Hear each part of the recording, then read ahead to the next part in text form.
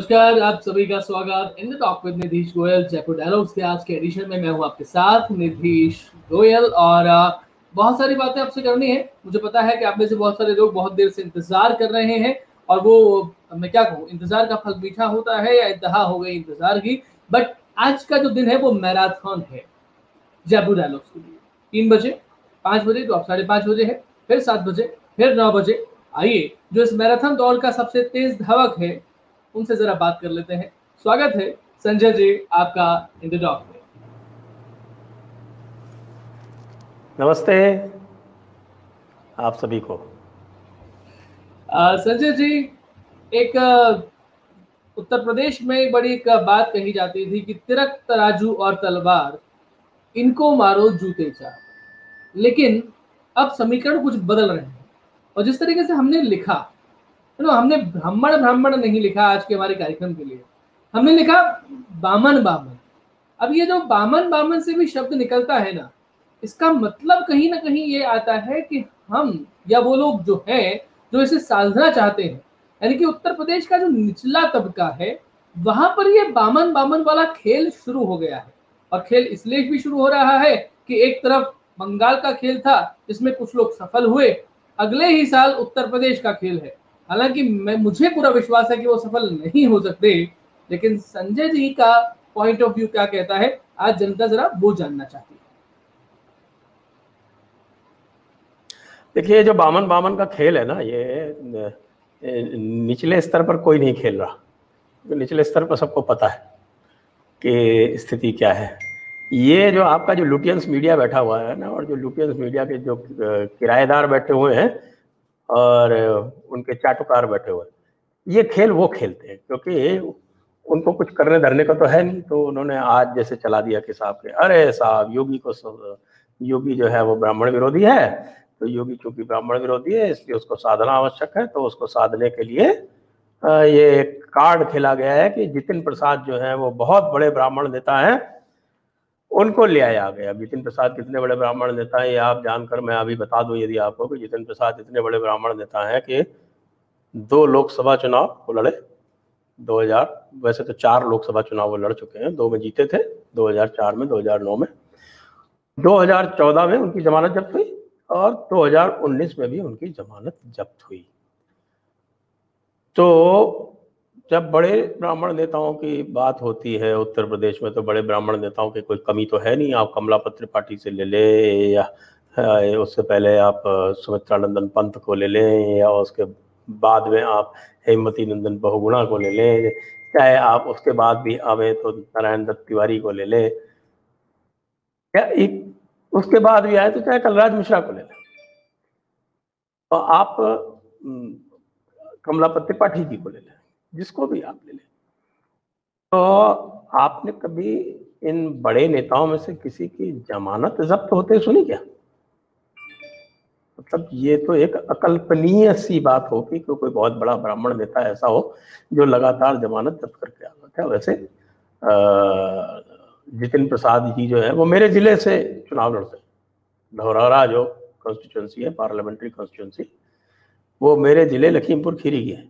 लखीमपुर खीरी में इस समय 2 पार्लियामेंट्री कॉन्स्टिट्यूंसी हैं, यानी वहां पर 9 विधानसभा क्षेत्र हैं और एक क्षेत्र सीतापुर जिले का मिला के धौरहरा क्षेत्र है। इसमें धौरहरा, हरगांव, कस्ता, महोली और मोहम्मदी, ये 5 विधानसभा क्षेत्र लगते हैं। जितिन प्रसाद जी का इतिहास क्या है? जितिन प्रसाद जी का इतिहास ये है कि ये शाहजहानपुर से आते हैं। मैं शाहजहानपुर में, मैंने 3 वर्ष में वहाँ पढ़ा हूँ, गवर्नमेंट इंटर कॉलेज में शाहजहानपुर में, और मैं इस परिवार को जानता हूँ। तो ये वहाँ का बहुत सुदृढ़ परिवार हुआ करता था, खांटी परिवार जिसको कहते हैं उस समय, जिस समय कांग्रेस का बोलबाला हुआ करता था। तो जितिन प्रसाद जी का निश्चित रूप से बहुत बड़ा करता, और जितिन प्रसाद जो है वो कुंवर कहलाते हैं। आप समझिए, ये जो परिवार है ये वैसे तो ब्राह्मण है लेकिन ये बड़े जमींदारों में से है, तो इसलिए जितिन प्रसाद जो है वो कुंवर कहलाते हैं। आज भी कुंवर जितिन प्रसाद के नाम से ये चुनाव लड़ते हैं। फिर ये 2017 में जब ये निराश हो गए थे, तो 2017 में इन्होंने विधानसभा का चुनाव भी लड़ा। कहाँ से? तिलहर, एक कॉन्स्टिट्यूंसी है शाहजहानपुर जिले में, वहाँ से चुनाव लड़ा। वहाँ से चुनाव इसलिए लड़ा कि वहाँ पर यादव और ब्राह्मण और मुसलमान मिला के जो पूरी संख्या थी वो करीब आराम से हो रही थी, 1.5 लाख की थी। उन्होंने कहा आराम से जीत जाएंगे। अगर 2.5 लाख की पूरी कॉन्स्टिट्यूंसी थी, उसमें से 1.5 लाख ये 3 कम्युनिटी की हो रही, तो उसमें समस्या क्या है? लेकिन तिलहर से भी वो चुनाव हार गए। तब मैंने ये कहा था कि यदि ये व्यक्ति तिलहर से ऐसी कॉन्स्टिट्यूंसी से चुनाव हार सकता है, समाजवादी पार्टी के साथ समझौता है, 52,000 यादव हैं, 50,000 वहाँ पे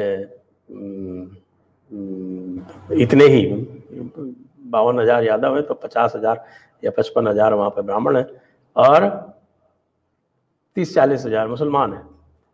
और इसके उपरांत भी यदि ये व्यक्ति चुनाव हार जाता है तो हम इसको ब्राह्मण नेता कैसे कहें? ब्राह्मणों ने वोट नहीं दिए, यादवों ने वोट नहीं दिए, वोट ही 46,000 है। तो ऐसे व्यक्ति को जब मीडिया ये चढ़ाकर प्रचारित करती है कि बहुत बड़ा ब्राह्मण नेता आ गया, योगी की काट ढूंढ ली, तो फिर बड़ा मुझे न केवल विचित्र लगता है, मुझे हंसी आती है। ऐसे विश्लेषकों पर हंसी आती है, जो सबसे पहले तो एक उन्होंने शगुफा खड़ा किया कि योगी जी से ब्राह्मण नाराज, योगी जी से ब्राह्मण नाराज, योगी जी से ब्राह्मण नाराज। तो क्योंकि मैं तो थोड़ा गहराई में जाता हूँ ना, तो ऐसे कई व्यक्तियों से, पत्रकारों से मैंने पूछा भाई कारण, वो कारण क्या है कि देखिए साहब की ये जो है वो उच्च पदों पर सिर्फ ठाकुरों को देते हैं। मैंने कहा अच्छा, उच्च पदों पर सिर्फ ठाकुरों को देते हैं, मैं चीफ सेक्रेटरी का नाम बताइए, तो उन्हें पता नहीं। मैं बता देता हूँ, RK तिवारी। अच्छा, मैंने कहा DGP का नाम बताइए, तो फिर बगले झाँक रहे, बोले OP सिंह। मैंने कहा OP सिंह को रिटायर होते 1.5 साल हो गए, अभी कौन है? पता नहीं। मैंने कहा वो हरीश अवस्थी कौन है? अच्छा, तो वो क्या है? अवस्थी तो भाई ब्राह्मण, मेरा ससुराल पक्ष अवस्थी। तो फिर अच्छा, तो फिर आते हैं, फिर मैंने कहा अच्छा चलिए बताइए होम कमिश्नर कौन है? होम कमिश्नर कौन है? मैं कहा नहीं पता आपको? अवनीश अवस्थी। आप मुझे बड़े पदों पर, जितने भी आप तथाकथित आप ब्यूरोक्रेसी के बड़े पद करते हैं, एक तक तो आप चार्ज लगाते हैं ना योगी जी पे के हिसाब की, योगी जी ब्यूरोक्रेसी के माध्यम से सत्ता चलाते हैं, तो इसका मतलब ब्यूरोक्रेसी में तो बड़े बड़े पदों पर राजपूत होंगे ना, तभी तो सत्ता जो है राजपूतीकरण हो रहा है, वरना कैसे हो सकता है? जरा बताइए, एक नाम नहीं मिल रहा।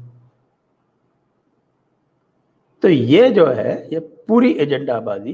फिर पहले अरविंद शर्मा को खड़ा किया, अब उसकी हवा यूं निकाल दी, मैंने ही निकाली थी सबसे पहले उसकी हवा। मैंने कहा भैया ये आप जो है ना, ये शर्मा लगा के, पांडे लगा के, राय लगा के, ये एक कम्युनिटी है भूमिहार, अरविंद शर्मा उससे आते हैं।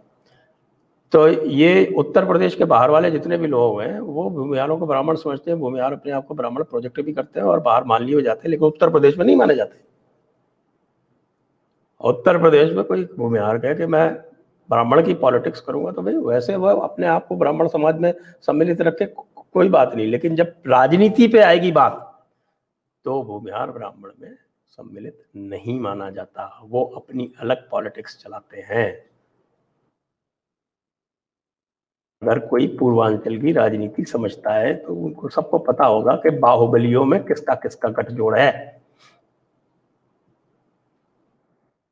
तो जो इतनी सी बात नहीं समझते लुटियंस में बैठे वाले, और अरविंद शर्मा को ब्राह्मण फेस करके प्रोजेक्ट करके योगी जी के विरुद्ध खड़ा कर देते हैं, उनको मैं कहूँगा, और उनको उत्तर प्रदेश की राजनीति की और बल्कि राजनीति की लेश मात्र भी समझ नहीं है। दूसरी बात आई ब्राह्मण योगी के विरुद्ध, मैंने तो करीब 5,000 लोगों से बात कर ली इस बीच में, जैसे विशेषकर जो माने जाते हैं ना, जो आपके महंत हैं, आपके पंडे पुजारी हैं, और बहुत सारे और अन्य दीगर लोग हैं जो राजनीति में नहीं है, गैर राजनीति। एक एक का बच्चे का ये कहना, महाराज जी को टच कर लिया, हम ईंट से ईंट बजा देंगे। संदीप देव जी उस दिन बता रहे थे, और मैंने भी उसको कंफर्म किया। अयोध्या में बात की, ब्राह्मणों ने कहा कि साहब महाराज जी को टच कर लिया अगर तो हम जल समाधि ले लेंगे। तो महाराज जी के प्रति ब्राह्मणों की, साधारण ब्राह्मणों की जो धर्म के प्रति, राष्ट्र के प्रति दृढ़ प्रतिज्ञ होता है, वो इस छोटी राजनीति जाति के में नहीं पड़ता। जब धर्म और राष्ट्र की बात आती है ये समझ नहीं पाते लुटियंस वाले गधे। इसलिए ये बामन बामन खेलते हैं। इस खेल में इनको न तो बल्ला पकड़ना आता है न गेंद फेंकनी आती है। इस खेल को खेलना है, समझना है तो हमसे बात करें। ये लास्ट वाली लाइन जो आप हमेशा बोल देते हैं ना, वो बड़ी इंटरेस्टिंग बोलते हैं कि इस खेल को अगर समझना है, आज भी जो आपने बोली, तो हमसे बात करें। समस्या ये है संजय जी कि चूंकि आपको वो लोग अच्छे तरीके से जानते हैं कि आप बोलेंगे तो खरी खरी बोलेंगे, सीधी बात बोलेंगे, इधर उधर की घुमा फिरा के जलेबी नहीं बनाएंगे। और खरी खरी बात राजनीति में लोगों को समझ में नहीं आती, इसलिए वो आते ही नहीं है। मैंने आपसे पहले कहा था कि कभी योगी जी के साथ में कार्यक्रम करेंगे तो मजा आएगा। मुझे लगता है that will be a wonderful program. कभी जयपुर डायलॉग्स के साथ में योगी जी जुड़े, ऐसी मेरी शुभकामनाएं हैं। आप थोड़ा सा राजस्थान की बात कर ले। आपने जितिन प्रसाद की बात की, आज हेडलाइंस बनी है जितिन प्रसाद, सचिन पायलट। बात ये भी आ रही है संजय जी कि राजेश पायलट की पिछले साल 2020 में जब उनकी तिथि थी उसके बाद में घटना हुई थी, इस साल भी उनकी तिथि के बाद में घटना हुई है। घटनाक्रम एकदम से बदल रहा है। बदलते हुए घटनाक्रम में एक बार फिर से राजस्थान की सीमाओं को सील करने की तैयारी है कि कहीं फिर से दिल्ली और हरियाणा के किसी रिजॉर्ट में जाकर के लोग ना बैठ जाएं। आप बहुत बेहतर समझते हैं ब्यूरोक्रेसी को भी, राजस्थान की राजनीति को भी। आपने जिंदगी खपाई है यहाँ पर। What's your take Sanjay ji जी मुझे मुझे ये नहीं लग रहा कि ये अब ये जो पिछली बार का जो रिपीट हुआ था वो होगा, क्योंकि अभी आप देखें तो हमारे वसुंधरा माता जो है वो पूरी तरह से अशोक गहलोत के समर्थन में बैठी हुई हैं। अब मुझे ये लग रहा है, जो मेरा आकलन है, क्योंकि एक तरह से जो अकर्मण्यता और एक निर्णय लेने की अक्षमता या निर्णय लेने में अनिश्चितता जो कांग्रेस की आला कमान दिखा रही है, उसने अब सचिन पायलट के लिए मुझे लगता है कि कांग्रेस के अंदर की जो सारी राहें हैं वो बंद कर दी हैं। और अशोक गहलोत दिल में संभवतः चाहते भी ही हैं, क्योंकि वो ये नहीं चाहते कि सचिन पायलट कांग्रेस में रहें, क्योंकि उनको ये लगता है कि उनके जो सुपुत्र हैं वो बहुत एक आला किरदार निभा सकते हैं। यद्यपि वो जो पहला चुनाव अपना लड़े थे तो 2,76,000 वोट से ही केवल हारे थे, 3,76,000 वोट से, गलती हो गई, 3,76,000 वोट से उनके गृह जिले से, यानी मुख्यमंत्री महोदय के गृह जिले जोधपुर से हारे थे। और जो उनका विधानसभा क्षेत्र है सरदारपुरा, उस सरदारपुरा क्षेत्र में जहां से उनका स्वयं का और उनके बेटे का वोट आता है, उनकी फैमिली की जो पोलिंग बूथ है, वहां से भी चुनाव हारे थे। तो जो राजनीतिक स्थिति है वो तो इस प्रकार की है, लेकिन किसी को भी हसीन सपने देखने से कौन रोक सकता है? आखिरकार हसीन सपने तो मुंगेरी लाल भी देखता है। तो मुंगेरी लाल के हसीन सपने में यही होता है कि मुंगेरी लाल जो अपने आप को पूरी धरती का अधिष्ठाता समझता है, तो यहाँ पर भी यदि वे अपने वो पूरी राजस्थान का अधिष्ठाता समझ रहे हों, जबकि आज तक का तथ्य ये है कि अशोक गहलोत जी जो हैं अपने नेतृत्व में आज तक एक चुनाव भी नहीं जीते। जो भी चुनाव कांग्रेस ने जीते हैं, चाहे वो 98 का हो, चाहे वो 2008 का हो, चाहे 2018 का हो, चेहरे जो दिखाए गए वो दूसरे थे। 1998 में कौन सा चेहरा था? 1998 में परशुराम मदेड़ा, नवल किशोर शर्मा का चेहरा आगे लग के चुनाव लड़ा गया और बाद में इनको पीछे से मुख्यमंत्री बना दिया गया जब जीत गई कांग्रेस। तो उसके बाद फिर 2008 में क्या होता है? 2008 में सीपी जोशी का चेहरा आगे लग के चुनाव लड़ा गया और बाद में नेतृत्व इनको दे दिया गया। 2018 में क्या होता है? 2018 में चुनाव लड़ा जाता है सचिन पायलट के चेहरे पर, और मुख्यमंत्री फिर पिछले दरवाजे से अशोक गहलोत को। अशोक गहलोत जी मुख्यमंत्री रहते हुए 2 बार चुनाव लड़ते हैं, बुरी तरह से हारते हैं। मतलब ऐसे वैसे नहीं हारते हैं, बुरी तरह से हारते हैं। एक बार उनकी 56 सीटें आती हैं 200 में से, और दूसरी बार तो वो सारे रिकॉर्ड तोड़ देते हैं, 21 सीटें लाते हैं 200 में से। ये उनके मुख्यमंत्रित्व काल के लड़े हुए चुनावों का लेखा जोखा है। लेकिन जो कांग्रेस की आला कमान है उसका तो क्या कहें, उसको दांव ऐसे ही घोड़ों पर लगाना है वो लगाएगी। अब मुझे लग रहा है कि अब इस स्थिति में पहुंचा दिया गया कि संभवतः सचिन पायलट के सामने और कोई उपाय नहीं बचा है अलावा इसके कि वो या तो अपनी अगली पार्टी बनाए, अपनी अलग पार्टी बनाए, या वो भाजपा में जाए। अब इसमें से वो कौन सा उपाय लेंगे और कौन सा रास्ता चुनेंगे ये हम कह नहीं सकते। लेकिन मेरा ये आकलन ये है कि सचिन पायलट के लिए अब कांग्रेस में आगे चल पाना लगभग असंभव हो गया है। अब कल क्या होता है उसके बाद हम और देखते हैं, फिर पुनः इसके बारे में चर्चा करेंगे कल की घटनाओं के बाद में।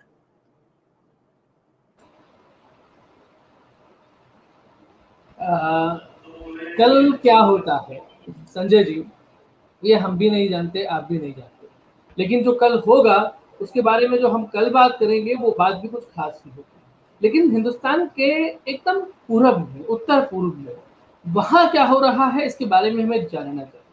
अब चाहे वो मुख्यमंत्री हो हेमंत बिस्व शर्मा, या उनके भाई हो जो बड़े प्यार से पुचकार करके लोगों को समझा रहे हैं और लोग समझ रहे हैं, बड़े अच्छे तरीके से समझ रहे हैं। तो घुसपैठियों पर वार करने के लिए जो रघुपति रीत सदा चली आए, रघुकुल रीत सदा चली आई, प्राण जाई पर वचन न जाई, अपने मैनिफेस्टो में जो वादे किए थे, शुरुआत से उन वादों पर खरा उतरने की नीति जो वहां मुख्यमंत्री हेमंत बिस्व शर्मा ने अपनाई है, ये नीति भारत को किधर, कैसी सही दिशा में लेकर के जा रही है, इसके बारे में आपसे हमारे दर्शक जरूर जानना चाहेंगे। आजकल उनका नाम बहुत चल रहा है, हेमंत बिस्व शर्मा। संजय जी। जी, हेमंत बिस्व शर्मा जो है वो मुझे लगता है कि भारत के लिए एक आशा की किरण की तरह आए हैं। और आप ये सोचिए कि हेमंत बिस्व शर्मा असम के मुख्यमंत्री केवल इसलिए बन पाए हैं कि भाजपा पश्चिम बंगाल में हार गई। मैं जो कह रहा हूँ ये बहुत गंभीरता से कह रहा हूँ, इसके बारे में आप सोचें। क्योंकि लगभग 1 हफ्ते तक आसाम के बारे में कोई बातचीत ही नहीं हुई थी, उसके लीडरशिप के बारे में, उसके नेतृत्व के बारे में बिल्कुल एक असमंजस की स्थिति थी। जबकि सब जानते हैं कि 2014 का चुनाव जो था, यानी कि 2016 का जो चुनाव था वो भी हेमंत बिस्व शर्मा के कारण भाजपा जीती थी, और 2021 का ये जो चुनाव है वो भी हेमंत बिस्व शर्मा के कारण ही भाजपा जीती है। लेकिन आजकल कुछ भाजपा आला कमान जो है उसमें भी कुछ इस तरह की भावना आ गई है। मुझे लगता है कि वो खांटी हिंदू चेहरे पर दांव नहीं लगाना चाहती। उनको भी कुछ, मुझे लगता है कि कुछ, चाहे वो अंतर्राष्ट्रीय छवि हो, चाहे कोई अपने भीतर की कोई इस प्रकार के कोई असुरक्षा की भावना हो कि मुझसे बड़ा कोई और हिंदू नहीं आ जाए, जो भी कारण हो, हम कह नहीं सकते कि क्या कारण है। लेकिन जो तथ्य हैं जो देखने में आ रहे हैं, जो वो इस प्रकार के दिख रहे हैं, उनका निष्कर्ष हम अपने हिसाब से निकाल सकते हैं। तो देखने में ये आ रहा है कि जो कोई भी हिंदुत्व का नायक बनने का प्रयास करता है, या जो कोई हिंदुत्व का नायक बनने लगता है, उसकी टांग खिंचाई होती है आजकल भाजपा में। तो इसलिए मुझे ये लग रहा था, ये मेरा आकलन था और मैं सोच रहा था, हालांकि मैंने इसको साझा नहीं किया, इसलिए आप कह सकते हैं कि आपका आफ्टर थॉट है, या आप मेरे ऊपर ये लांछन लगा सकते हैं। लेकिन मेरा ये विचार था, ये मैं सोच रहा था कि यदि कहीं पश्चिम बंगाल का चुनाव भाजपा जीत जाती है तो क्या वो हेमंत बिश्व शर्मा को असम का मुख्यमंत्री फिर भी बनाएगी, लेकिन वो स्थिति आई नहीं, तो इसलिए फिर हेमंत बिश्व शर्मा को बनाना पड़ा, क्योंकि पश्चिम बंगाल की स्थिति तो उनके हाथ से निकल ही गई थी। और पश्चिम बंगाल में जो भी भाजपा ने जिस प्रकार से एक अक्षम तरीके से उस समस्या से निपटा है वो सबके सामने। लेकिन इसका एक हमें एक लाभ ये हो गया कि हेमंत बिश्व शर्मा असम के मुख्यमंत्री बन गए, और मुख्यमंत्री बनते ही उन्होंने यह दिखाना शुरू कर दिया कि ये जो घुसपैठियों की समस्या है उनसे किस प्रकार निपटा जा सकता है। घुसपैठियों की समस्या सिर्फ इतनी नहीं है कि घुसपैठी आ गए और यहाँ आके बस गए। घुसपैठियों की समस्या इतनी विकट इसलिए बनी है कि घुसपैठियों को हर प्रकार की सुविधा उपलब्ध करवाई गई है पिछले 30, 40, 50 साल में, और ये कांग्रेस सरकारों ने कराई है। तो घुसपैठिया यदि कोई आ जाए, उसके बाद उसको आप किसी भूमि के टुकड़े पर कब्जा करा दें, और उस भूमि के टुकड़े पर कब्जा करा के फिर उसको एक तरह की अघोषित सुरक्षा उपलब्ध करा दें। उस अघोषित सुरक्षा उपलब्ध कराने के बाद फिर उसके और जीवन यापन के और भी कोई जो साधन हो सकते हैं वो भी उसको आप मुहैया करा दें, तो वो क्यों जाएगा वापस? वो सोचेगा भी नहीं। उसको तो लगेगा कि भाई वहाँ तो हमें इतना जद्दोजहद करनी पड़ती है, इतना स्ट्रगल करना पड़ता है, इतनी लड़ाई लड़नी पड़ती है जीविका यापन के लिए। यहाँ तो सब हमको बैठे बैठाए मिल रहा है, और न केवल बैठे बैठाए मिल रहा है, हमको एक सुरक्षा कवच भी मिल रहा है जिसमें हमारे ऊपर कोई उंगली तक नहीं उठा सकता, हमारे तरफ तो कोई देख भी नहीं सकता। उसके अतिरिक्त हम और भी बहुत सारे काम करने के लिए बिल्कुल स्वतंत्र हैं। तो यह जो एक कवच था, उस कवच को तोड़ने का काम हेमंत बिश्व शर्मा ने पहले 15 दिनों में ही कर दिया। जो अवैध कब्जे हैं और जो बड़े बड़े अवैध कब्जे हैं, उनके विरुद्ध एक अभियान सा चलाकर जब इनको आपने बेदखल कराया वहां से, तब इस आपने जो एक नींव, एक बहुत ही मजबूत नींव बनी हुई थी इस इन्फिल्ट्रेशन की, इस अवैध व्यापार की, इस अवैध आगमन की, वो नींव आपने ध्वस्त कर दी। जब आपने वो नींव ध्वस्त कर दी तो सबसे पहले तो संदेश किया जो बाहर बैठे हुए और भी लोग उत्सुक थे कि भाई अब स्थितियां बदल गई, अब स्थितियां बदल गई, अब आप यहाँ आएंगे तो कोई गारंटी नहीं है कि आपको उसी प्रकार की सुरक्षा मिलेगी, आपको उसी प्रकार का कब्जा दिया जाएगा, उसी प्रकार आपको जीवन यापन के साधन मिलेंगे, और उसी प्रकार आपको वोटिंग राइट दिलवा दिए जाएंगे, उसी प्रकार आपको फ्री राशन वगैरह सब मिल जाएगा।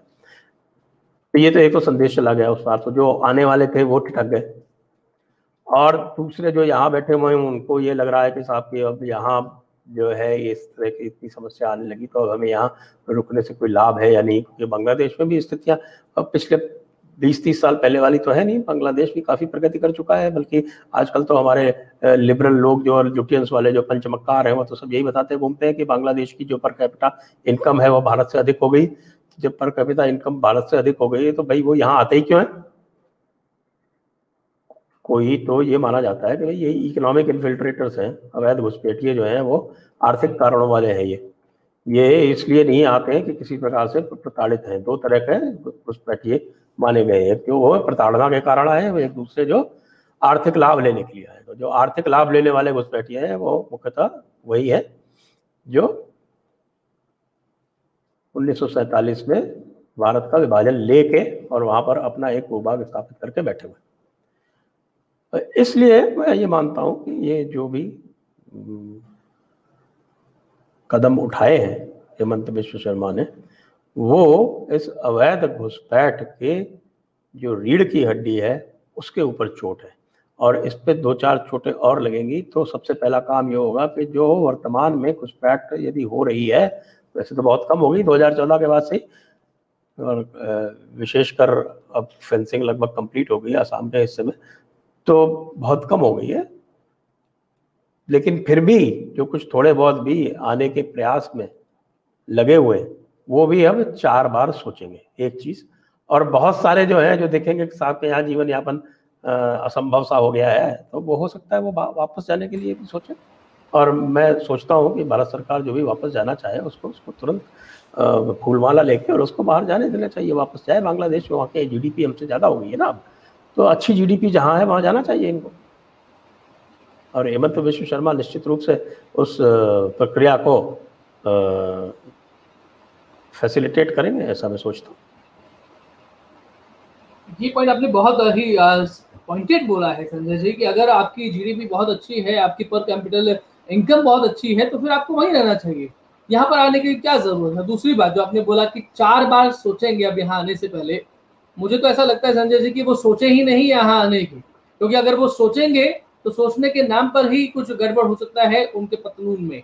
ये नहीं होना चाहिए। हम नहीं चाहते कि उनके साथ में इस तरीके की बीमारियां हो। खैर, हम लोग अब चाहते हैं कि आपके सवाल, दर्शकों के सवाल संजय जी से ले लिए जाए। तो अगर आपके कुछ सवाल